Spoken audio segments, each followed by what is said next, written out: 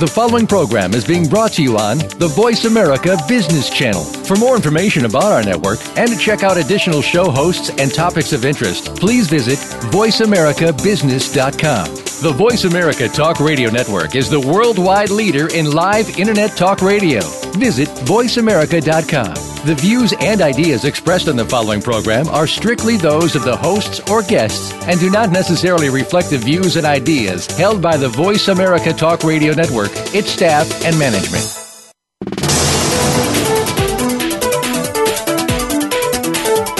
Each business is unique and operated individually of others in the same industry.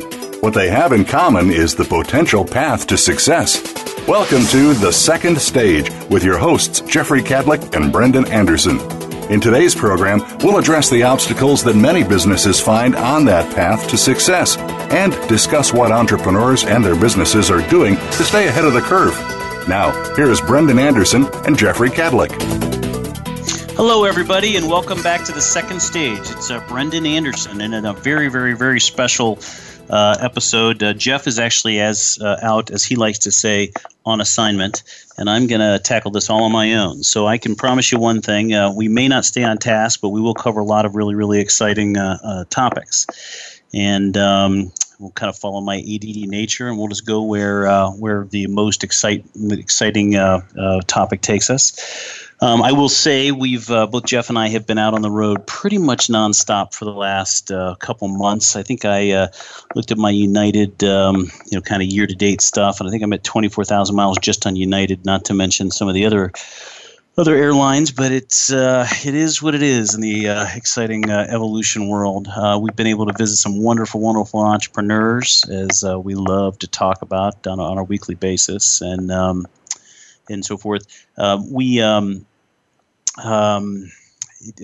apologize also the last two, because of the travel, the last two episodes that we've aired have actually been repeats. They've been really good repeats, so I strongly encourage you to listen to them, but they were repeats of the Conscious Capitalism episode, as well as the Startup Accelerators. And way back on March 2nd, Jeff Cadlick did a solo show with guest Patrick Rettig, R-E-T-T-I-G, who's a turnaround expert. You can find him at www.thereddingcorporation.com. And actually listened to that episode today for the first time of Jeff. He actually did Jeff and Patrick did a wonderful job. My takeaways from that were really all about taking the steps to pay the bills and just make $1. I think, Patrick did a wonderful job of kind of going through, kind of the small steps, the detailed steps that an entrepreneur or, kind of a company that's worked themselves into trouble need to take to kind of work their way out of it. And I think he goes into some great discussion of, going back to customers, explaining to them that, that you need another, that you're willing to take a shot and you'll deliver, and you got to do that. And it's also I really appreciated kind of the in-depth discussion of how that's a bad thing, in the sense of if you're ever borrowing to cover losses or borrowing to cover mistakes or borrowing to cover that sort of thing, it's a really, really dangerous trap. And we at Evolution see it all the time. People are, it's all too tempting to do that, but it really, debt is there to fund expansion and to fund the working capital you need to basically turn orders into real dollars. And again, I encourage you to listen to that. Again, that was Patrick Rettig, R-E-T-T-I-G, at www.thereddingcorporation.com. Actually, a very exciting episode this week. It's cybercrime and the need for an incident response plan for your small business. We have mentioned a great show, and it's a repeat guest, Vikas Bhatia, who is the founder and CEO of Kalki Consulting. That's www.kalki, which is Kalki, consulting.com, a New York-based cybersecurity consultancy that focuses on small and medium-sized businesses. Mr. Bhatia started the organization in 2012 after 15 plus years of providing cyber expertise to global organizations. Vikas he recognized that small businesses were at the receiving end of cyber attacks at a much higher rate than most companies. He led the Kalki team to develop a cybersecurity service offering that allows even the smallest firms to have a chief information officer. And I'll tell you, just again on my ADD side, we just see it all the time. I mean, I'll go into a couple of the stories here later on, but it's just our partner companies are experiencing this on a regular basis. So, anyways, we are lucky enough to have Vikas join us on a previous show to review the common threats that all business owners should be aware of, as well as some basic tactics you can to begin to protect your organization, employees, and clients. Unfortunately, cyber attacks are a reality, as we have all seen many of these examples in the media and possibly even experienced personally. Kalki highlights that 20% of all cyber attacks are on small businesses with less than 250 employees. 68% of small businesses do not provide none, zero security training for their employees, and I can tell you, I just don't think, if you think about as an owner of a small business, this is something that's kind of that you think about. Today, we're going to revisit some of those common threats with Vikas and dive into the proactive response plan that we can implement in our business, that if in fact it would fall victim to a cyber attack, including where to start if you have nothing in place today and who should be involved with your organization. Before we bring Vikas into the second segment, I want to remind everyone that we want to provide actionable advice. This is where Jeff usually kind of drones on. And you have to continue the dialogue through common questions in our blog at evolutioncp.com. That's evolution, C as in capital, P as in partners.com. We want to hear what works and what doesn't. And also, if you want to connect with the second stage via Twitter, it's at evolution_CP, and join us in the discussion at a hashtag, which is something that Jeff, I'd like to point out, kind of screwed up before, but actually hashtag the second stage, and it's THE, the number 2, ND, stage. And as always, you can reach us at the second stage at evolutioncp.com. I realize I've droned on a little bit here. I do want to talk briefly. Coming up on April 20th, we have Bo Burlingham joining us again. And I got to tell you, I read his book, Finish Big, twice in the last probably 2 months, and I can tell you that it really kind of hit me, because I honestly felt I had kind of read most of the things that had to be said about kind of the people that are exiting their businesses and so forth. And I think that Bo did just a wonderful job kind of getting the mindset of the entrepreneur, and quite frankly putting some things together that they really need to think about and so forth. And all I can say, I know we say this every single show, but the time that entrepreneurs can grab to pull themselves away from the organization and have just time to think on their own, time for self-reflection and planning, it always pays off. But just not to kill everything in Bo's book. First of all, he's going to be on our show on April 20th. It's going to be a live show. Do yourself a favor, go out, grab the book, read it before, and it's a little cheat note too. You can also get it on audiobooks.com or audible.com. So you can do it either in all those ways. But I think Bo does a great job walking through the various phases of an exit, exploratory. What's out there. Where does my company fit? How's it valued? Who would be interested in it? How would they treat my employees? All those things. It's just something an entrepreneur or a business owner has to do in the beginning parts of this.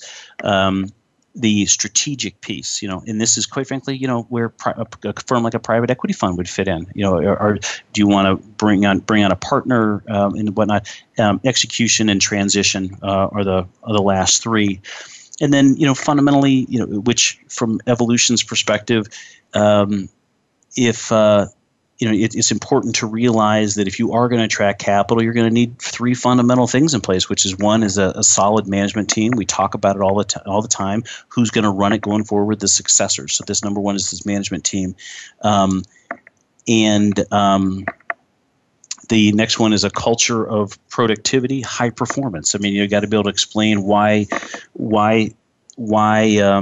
the company is is able to continue to produce. And the last thing is our first pillar, which is financial discipline and metrics. And we think that they perfectly align with the 5 pillars. But again, you as an owner of a business have to figure out whether these are important to you. Again, wonderful stuff, and I realize I'm probably going to go on at this forever, but he also talks about important things that an entrepreneur needs to consider, which he would deem as a good exit. And number one is that they were treated fairly and compensated fairly for the value that they created in their business.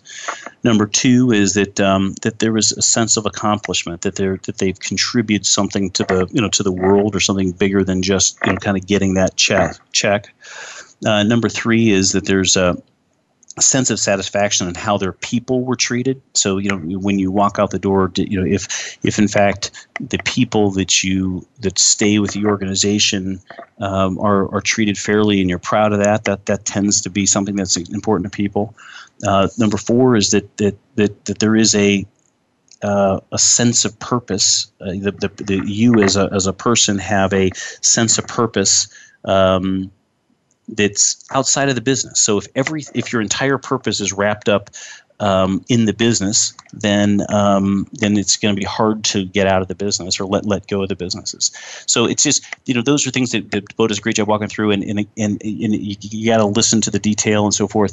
And then the next thing that I loved were his 8 characteristics of a good exit.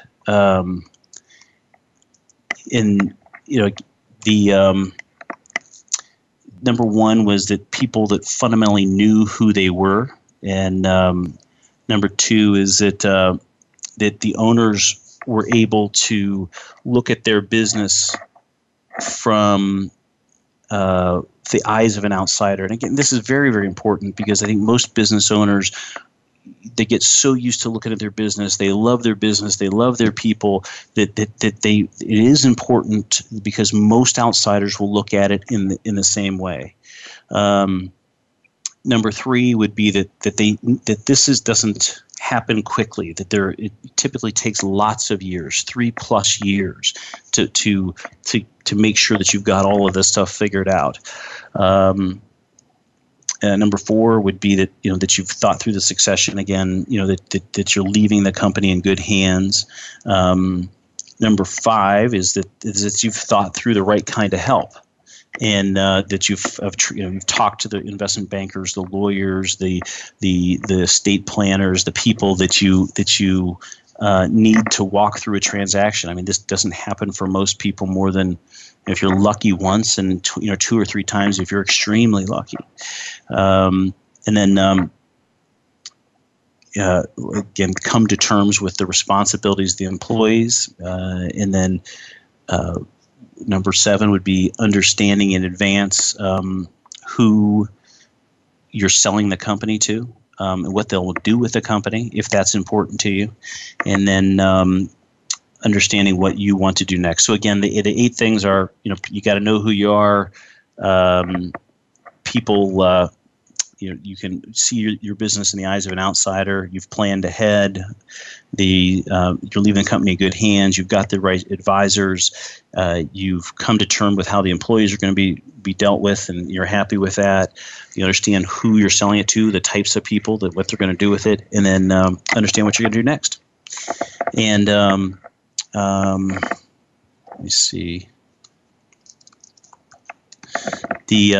So anyways, please, before the April 20th show, please go out and read get the book, read it, and quite frankly, reach out to me at in Evolution, and let me know what you think of it.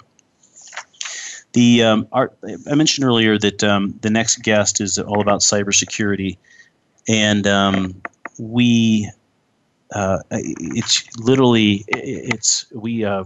Jeff and I met with one of the leaders of one of the largest kind of smaller market private equity funds, and he said that they're literally having a problem with the cybersecurity on a very regular basis, to the point where they are actually considering going out and establishing their own cybersecurity platform inside the company. So it's a big issue. One of our partner companies very, very recently, had their effectively people were automatically debiting off of their accounts, and they had the infrastructure in place to basically, they call it positive pay in a banking situation. But anyways, we really look forward to having Vikas explain to us how to work all around that stuff. So anyways, before we go to our first break, I want to take a moment to thank our sponsors, McGladrey LLP, the leading provider of assurance tax consulting services focused on small and mid-sized businesses nationwide, with more than 6,700 people in 75 U.S. cities. As I mentioned before, we're going to jump to a break, but when we get back, Vikas Bhatia will join us of Kalki Consulting, and we'll be right back.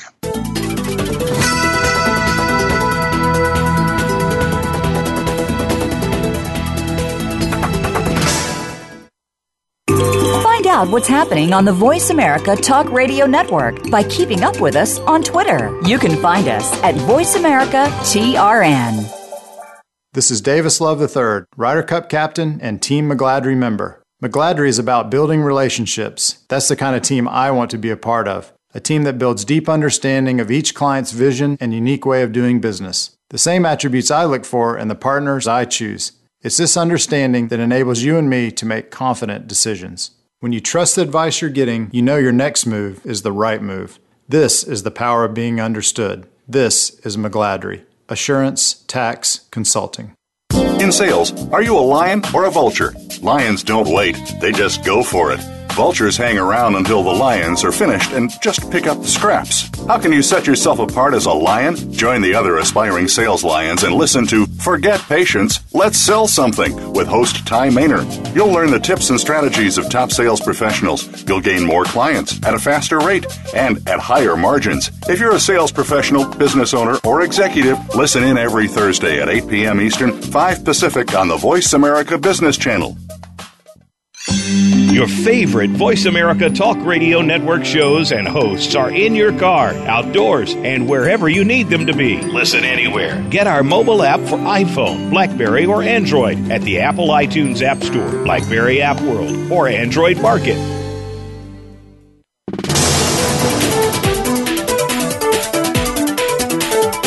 You are tuned in to The Second Stage. To reach the hosts or their guests today, call in to 1-866-472-5790. That's 1-866-472-5790. Or send an email to thesecondstage@evolutioncp.com.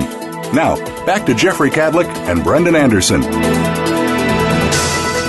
Welcome back, everybody, to The Second Stage. As I promised, we have Vikas Bhatia from Kalki Consulting.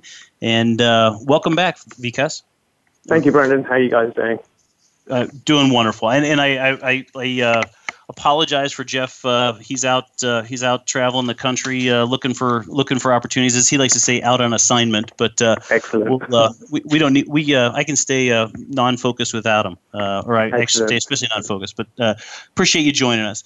As I mentioned to the listeners before, you've talked to us earlier about this subject, and I got to tell you, it's as you and I were talking about on the break, it's unbelievable how often this is happening. Or just I think we talked to you about a year ago. You read about it in almost every day. At least every day. There are obviously news feeds that myself and the team were plugged into that the public don't hear about until a few days after, but literally every day, sometimes down to, parts of the day, you're hearing about a new breach, and often the causes of the breach are the same causes, irrespective of the size of the victim organization or the type of data that's been exfiltrated. Again, I know I'm kind of retreading on some of the things we talked about the last show, but is that mostly human error? Or is it all human error?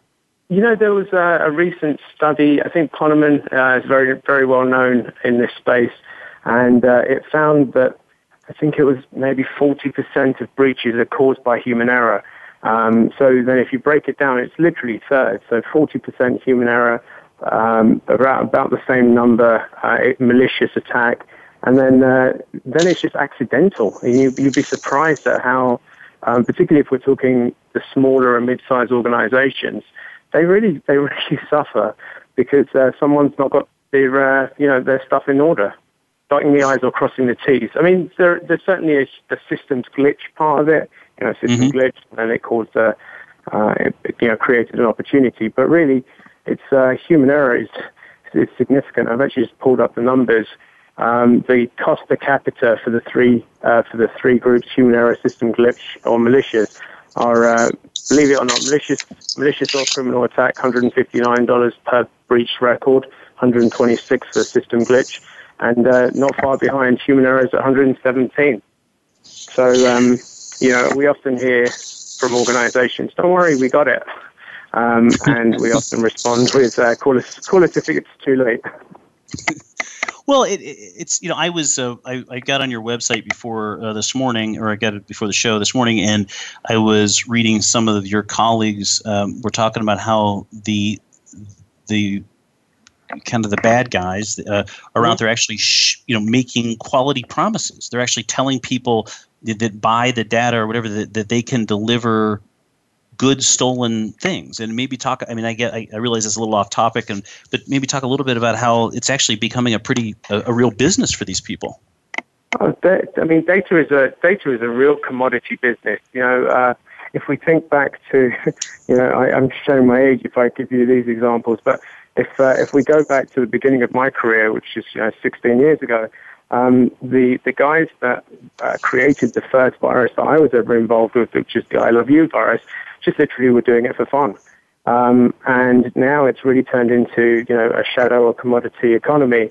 If we look at the main types of data, those that are significantly breached, particularly over the last few years, are banking data, payment data. Credentials is one that people often, ignore.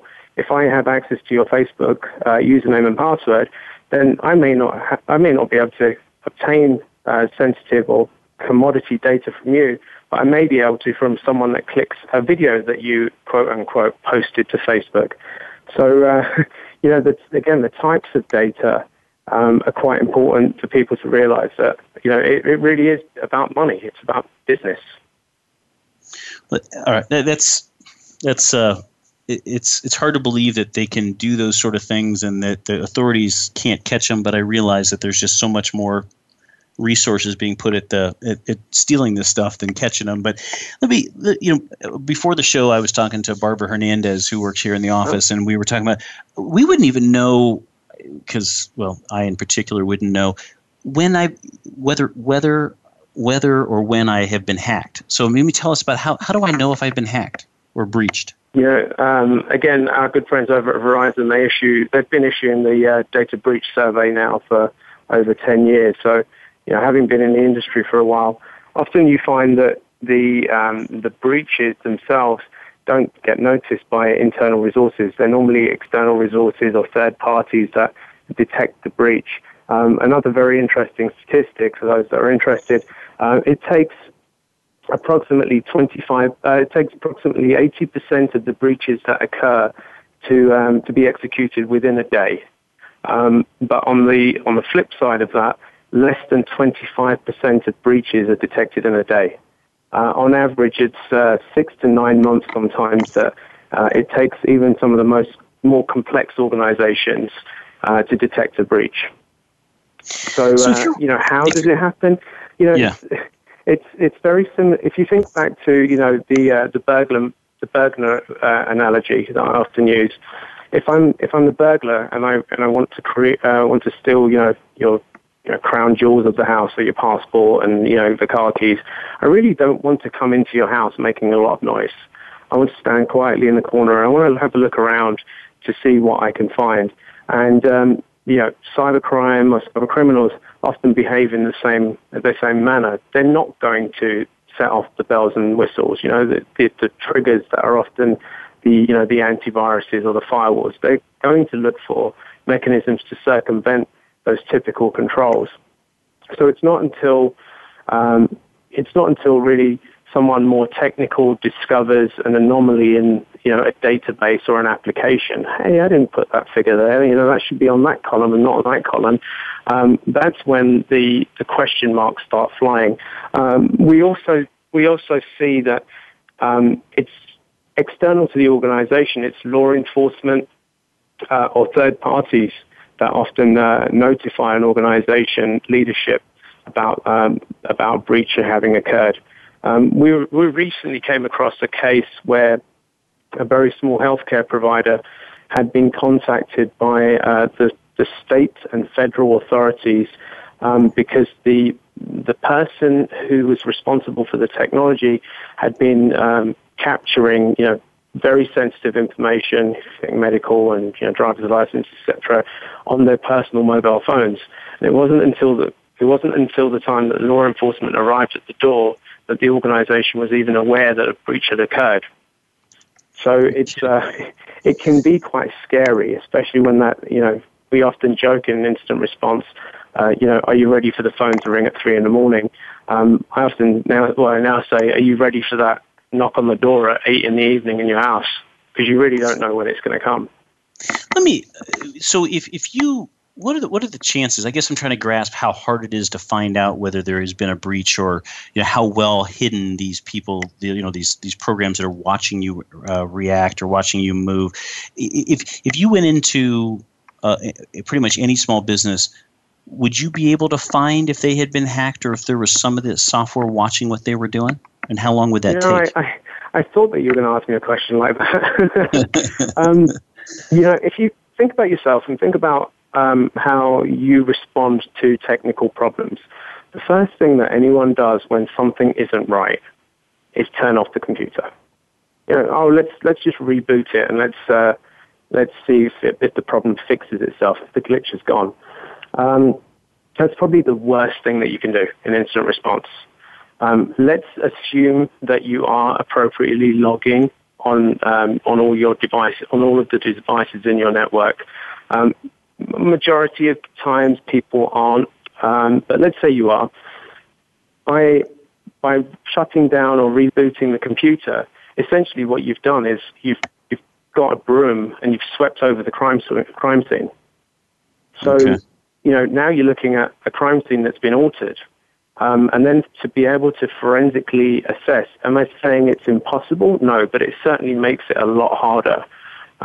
Which is why I think last year a very prominent forensic organization was acquired for $1 billion by another publicly traded company, because it really is big business. It's very expensive, particularly because people they have very reactive responses to being able to detect or manage an incident. All right. Yikes. So let's say that I'm pretty sure I've been hacked or breached. Tell me what's the first thing I need to do? If you haven't already, so let's assume that you haven't, you should really follow your incident response plan, which talks to... that plan. Okay, that thing, that old chestnut. Yeah, right. It really...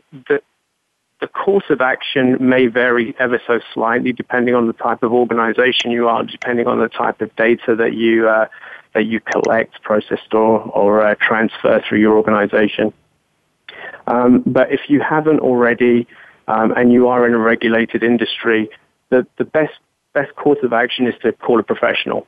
And the professional could be either a company that specializes in incident response or breach response, or alternatively, if you want to go down this road, then engaging your attorney. So you've got some client attorney privilege, so that you can develop a next course of action, depending on the type of data that has been breached or suspected to be breached. And really, I'm going to digress ever so slightly here.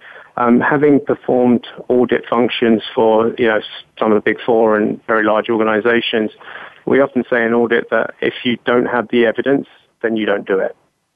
So just saying that you do something is no good, but having documentary evidence to back up what you've got, where you've got it, who's had access to it, is critical. But it's really explain that to me more. So explain this to me more about if you don't have the evidence, or explain that to me. Like how would that come into play? So we know every year that people lose devices. They lose iPhones in the back of taxis and laptops and USB devices. Well, let's take the example of healthcare. HIPAA mandates that any device that stores protected health information must be encrypted.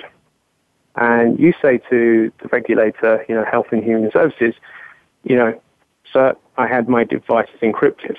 Well, if you have no way of proving that device that was stolen, lost, was encrypted, then they will automatically assume that it wasn't. Gotcha. In which case, you now have to, follow the breach regulations. And I'm going to tell you, Brendan, we often find organizations, again, the smaller organizations, that's going to be really expensive. Actually, it's not. Every Windows device and every Apple Mac has the ability to be encrypted. So that's great.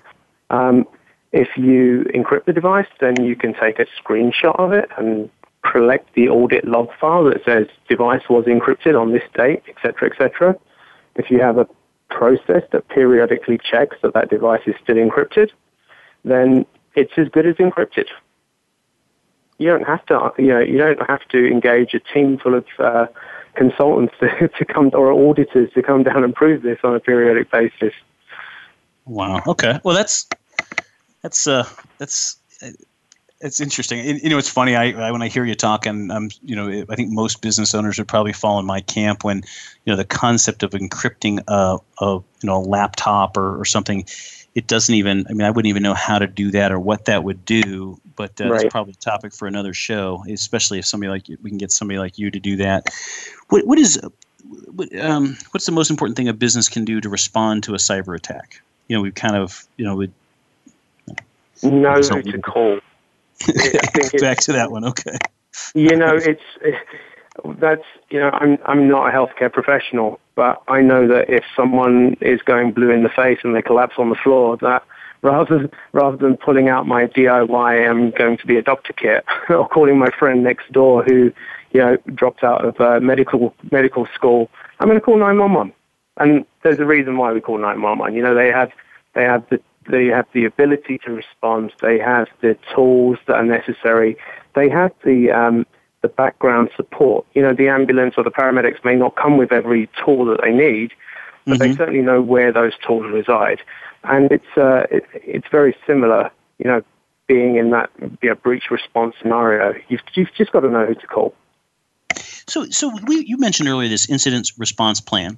To develop one of those, is that again a situation where somebody would call a group like yours to say, look, we have a 5 or 6 or 7 person firm, or 10 or 100 or whatever. Do you help them come up with that plan? For those that wish to engage us, certainly I'm a business owner, so do I turn down business? No. But as information security professionals, we actually have a duty of care. To promote safety and well-being. There are a number of resources, and I'd be happy to send people links to them if they come through you, etc. There are a number of free resources that are out on the internet, and some are available through our website that actually show business owners the steps that you need to go through to successfully form an incident response plan. Certainly, engaging a firm like ours, or a number of others that exist in the marketplace, will help to identify any potential gaps in the plan that you've developed or drafted. Often we find that it's we'll ask the questions that result in, I totally forgot about that one thing: the device, data, third party, process, document, customer, that requires some special attention. When you're deep in your business, that's really all you see. Having a fresh pair of eyes on the problem, and especially having someone or having a group that's performed these kind of assessments on a number of times, will help iron out some kinks. So, myself, I'm now on my 28th incident response plan that I've written or led. And some of these have been for some very large organizations. So, you get to know which questions to ask and some telltale signs as well. Is there a certain size of a company, or whether it's size of computers, employees, devices, I don't know, that you would suggest that they need to start worrying about this stuff, or is it all businesses? I'll give you the serious answer and then the funny answer, just to lighten it up a little bit. The Federal Trade Commission defines personally identifiable information as name and one other identifiable characteristic. So it's name, address, name, phone number, name, email address, date of birth, etc., etc. So does that apply to almost every business on the planet? Sure. On the funny side, when I founded Kalki in my bedroom 2.5 years ago, I had an incident response plan. Okay. Albeit it was on a Post-it note, but I did have one. Yeah, but you knew what you would do. Right. So, and I'm going to jump all the way, and again, I'm going way over. What I'm thinking about is people sitting at home where they've got, their QuickBooks, or they've got all of their stuff on some computer that kids are getting onto and wives are getting onto. I mean, how much are the criminals mostly focused on businesses, or are they also taking money from people? I think this is a misconception that a lot of people don't understand. There's this misconception that there's a guy and he has a black hood on and he sits behind a computer and he's targeting you. Really, the bad guys, in plural, are developing malicious code, malware, call it antiviruses, we can call it a number of different things, botnets, that go around looking for vulnerable computers and then the data on the vulnerable computers.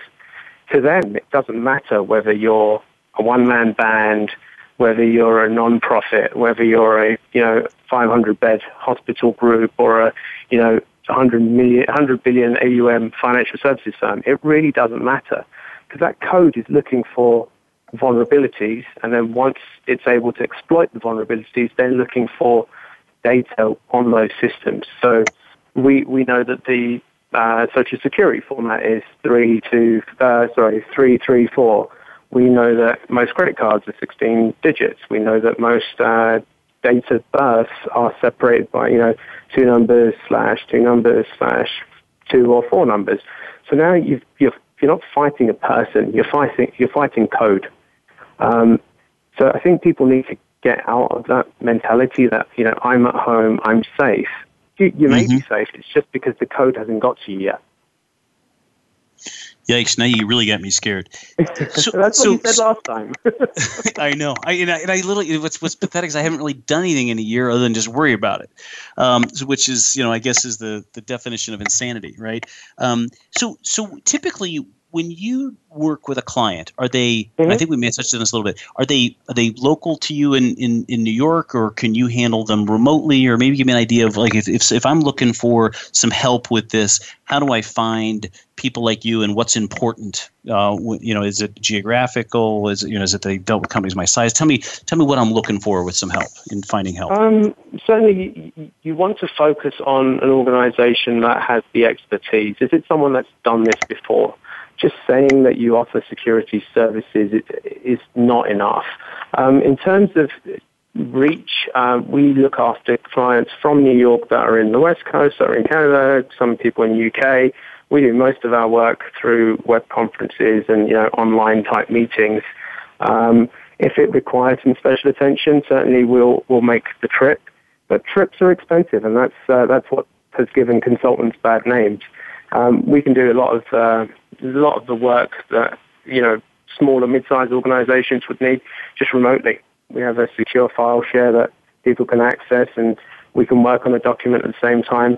And really, the other differentiator is that you want to be working with an organization that has the experience in communicating with not just the executive board, but your CFO, your COO, and then most importantly, general counsel. Because as we know, It's not just the bad guys. Sometimes there are system glitches, but there are also internal, your IT guy or systems administrator may have done something. And that really falls into the realm of HR. So, as information security professionals, we can certainly provide guidance. But the letter of the law, if you will, for an incident response plan is after the general counsel has signed off on the plan. So, and it's, you had mentioned that earlier in the show, and I kind of just let it go. So it really is that if you feel like there's a breach, it could be that there's something that somebody internally has done something wrong. And so by maybe talk about why you include the general counsel and kind of why that the letter of the law, how that helps, because I never even thought of that. Yeah. So for breaches of a sensitive nature, there. Depending on the type of data, so healthcare being one, if there's data that belongs to a child and needs to be handled in a different way, you may work with customers or clients that span multiple states. Each state in the U.S. Has varying degrees of breach notification rules. So if you have healthcare data from a patient in California, a patient in New York, and a patient in Boston, then by the letter of the law, there are 3 different requirements, albeit that it was healthcare data.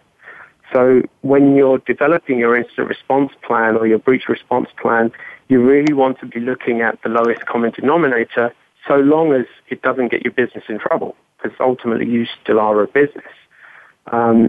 So, working with and in concert with the general counsel or, legal counsel, you're really going to be protecting the business and managing that risk.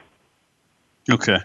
And then how much of that, and again, I'm just beating this one to death probably too much, but how much of that is the fact that there could have been some illegal activity there, or is it just you just don't know? You don't know whether the reporting requirements, you don't know if there's illegal activity, it really is just kind of, let's make sure we're covering all bases. Is that kind of? Yes, very much so. Yeah, you don't know. Sometimes I'll play out a scenario for you. I could have a system administrator that lives in one state that controls an application where there are patient records from another state.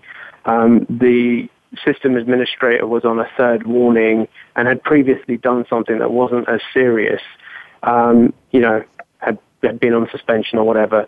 Well, at that point, you've not just got healthcare data, you've got different breach notifications, but you may want to engage local or state law enforcement because you don't know what else this person has been up to. So there may be some criminal behavior or criminal intent that you need to get around. Okay. All right. How do I? Is it the incident response plan is that the thing that leads me to make sure that my employees handle and avoid these incidents, or how do I make sure my employees can handle this stuff? So you would create within an organization. You would create what we call a CERT, a computer emergency response team, and these could be individuals that are either wholly and solely working for you. They could be outsourced, or they could completely be an external set of parties. But in the event of a breach, you want to make sure that those people that are involved in the breach response have the adequate amount of training. They know what to do. They know who to call, especially if you're not available as a business owner. If an office manager that you hire, for example, has seen something untoward and that office manager doesn't know to not reboot the machine, who does that person call? Especially if, in Jeff's instance, he's, on his busman's vacation, they're seeking other clients. Who do we call if we can't get hold of him? And what level of authority does Vikas, if we called Jeff right now, he would just say, "Turn it off and turn it on." That's how. So we'd be in trouble there. But go ahead. Yeah, but I apologize. It's knowing what to do, knowing who to call in the event of. I live downtown in Manhattan, and just a couple of years ago there was Sandy, and Sandy, evacuated a number of people, including my building. My wife and I now live in the same building, and she's certainly not a computer instant response person. But we know we have an instant response plan. If she can't get me or call me, she knows where to go, who to call. I know that there isn't a person that's out of state that we can contact as the person in between. We know the number off the top of our head. It's really the same thing. You're preparing for some set of incidents or events that may or may not occur, but there is a plan. Who typically inside a medium-sized organization handles this? Is in charge? Is it the owner, or is there somebody else? I would typically look to someone in operations. Okay. Typically, depending on the size of the firm, if it's a much larger firm, then they may have a CIO, and a technical individual that sits at the C-suite. But in the cases where there aren't, CIOs or CTOs, it's really operations that needs to keep the lights on, and operations would champion or spearhead the development of an incident response plan or even disaster recovery plan. Because those incidents that aren't incidents turn into disasters if they're, very catastrophic. So, if we think about a disaster recovery plan being, the building is on fire, etc., a computer emergency response plan is really a level beneath that. Gotcha. So if there is a disaster recovery or business continuity plan in place already, really it's about having a professional look at the DR plan and then dialing it down a little bit. Maybe tell me what kind of incidents are there, and typically how big are the impacts of these incidents? So types of incidents, computer-related incidents. Yes. I'm assuming. Okay. We could be talking about a complete outage. So I've worked with, organizations with under 200 employees that were hit by CryptoLocker, a very well-known strain of malware, so ransomware. And that knocked out all employees for 3 solid days. That's kind of one extreme. I've worked with organizations who terminated an employee with some level of privileged access, who then post-termination was able to come back and who attempted to connect and shut down every machine. I've worked with much smaller organizations who've had employees lose USB sticks in a bar on a Friday night or at happy hour. They've had to disclose a breach. Machines being stolen, particularly laptops, that's a favorite. And then later you would find out that the administrator was working on an Excel file that had every single, customer's name and date of birth in there. So the extent can vary. I was actually asked by an entrepreneur not so long ago, I only have a few records. And I said, well, what does a few mean? And he said, it's a few hundred. And I said, a few hundred being less than 500? He said, yep. I said, back in December of 2012, the Health and Human Services actually issued their first fine to a non-profit who disclosed less than 500 patient records. That organization was fined $50,000 and was mandated to have audits every year for 20 years. I mean, if you think about how many photos you can put on the SIM card, on an SD card, it kind of tells you the gravity of the situation. Wow. You mentioned, I think you said the word ransomware or something along those lines? Yeah. Uh-huh. Do you ever suggest... Go ahead. Yeah, ransomware is a strain of malware. I mean, typically we refer to them as viruses or malware. Ransomware is where it follows the same process. So it's an automated piece of technology that's looking for a vulnerable computer. At the point that it finds a vulnerable computer, what it will do is it will display a message on the screen that says, your computer has been locked.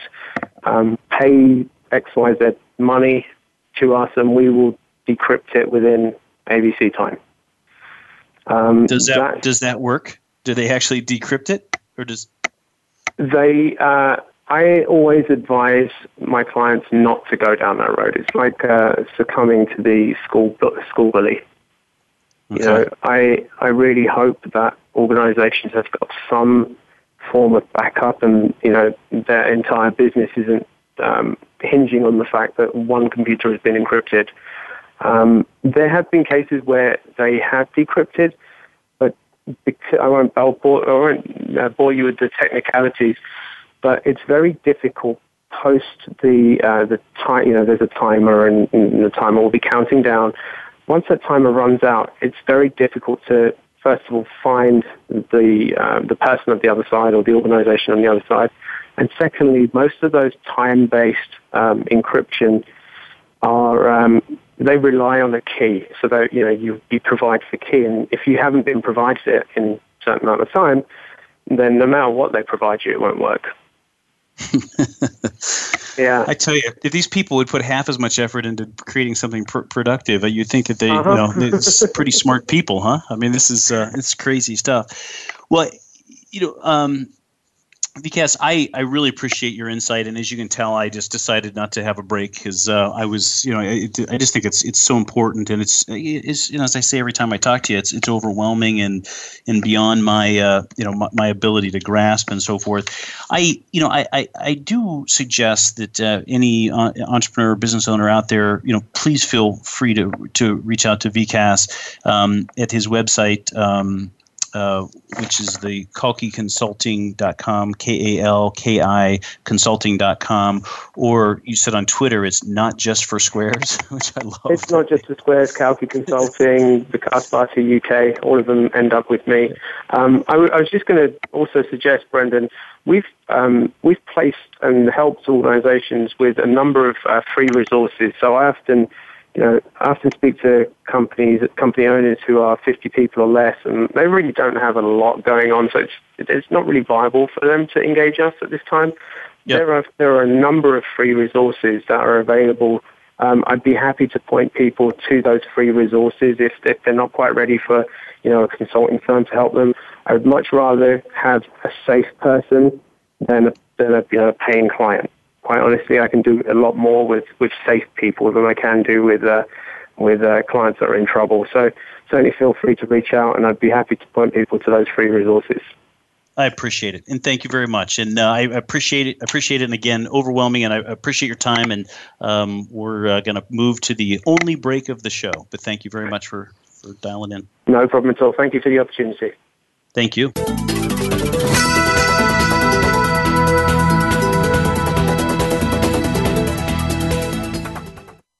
Think you've seen everything there is to see in online television? Let us surprise you. Visit voiceamerica.tv today for sports, health, business, and more on demand 24/7.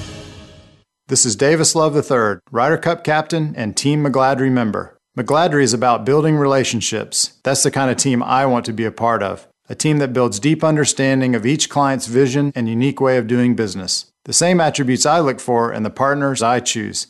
It's this understanding that enables you and me to make confident decisions. When you trust the advice you're getting, you know your next move is the right move. This is the power of being understood. This is McGladrey. Assurance Tax Consulting.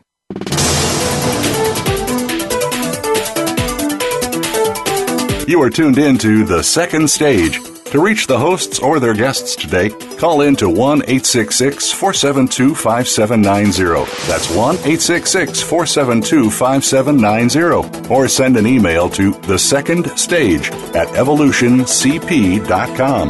Now, back to Jeffrey Cadlick and Brendan Anderson. Thank you, and welcome back to the second stage. As you can tell, I decided halfway through, partially through that I would just kind of extend it, and I knew that Vikas had enough wonderful things to say to keep the program interesting that I would just blow off an entire break. So it was it's overwhelming, the things that the ease that computers bring to business, that coupled with the complexity and the additional issues that are created. I can tell you that our partner companies are spending lots of time and effort making sure that they've got backup plans, they've got incident response plans, that they've got their bank stuff secure, and it's still not perfect. So I would thank Vikas for participating in our show again. And please, if you have a concern, please go to his website. And again, it's www.Kalki, Consulting.com. And again, he typically deals with these kind of small, mid-sized businesses, but he does have wonderful resources. And please take this stuff seriously. If it hits you, it's important stuff. I personally have had just from somebody filed a personal tax return for me, bless their hearts, and got a refund, and both state and federal, and some other crazy stuff. So we're seeing it all across the businesses. I want to remind everybody that our next show is a wonderful, wonderful story. And of course, I'm out of time, didn't plan for it. Arnie Malham, who had a bunch of books at home, his wife made him take it to the office. Nobody would read them. And then he basically kind of enticed people to start reading them. And now he's got this wonderful, wonderful book club. So again, keep your computers safe. Continue to pass on the wonderful world of some of the things we're learning. And as always, at Evolution in small businesses, it's all about the passion for possibilities. And thank you very much for dialing into the second stage.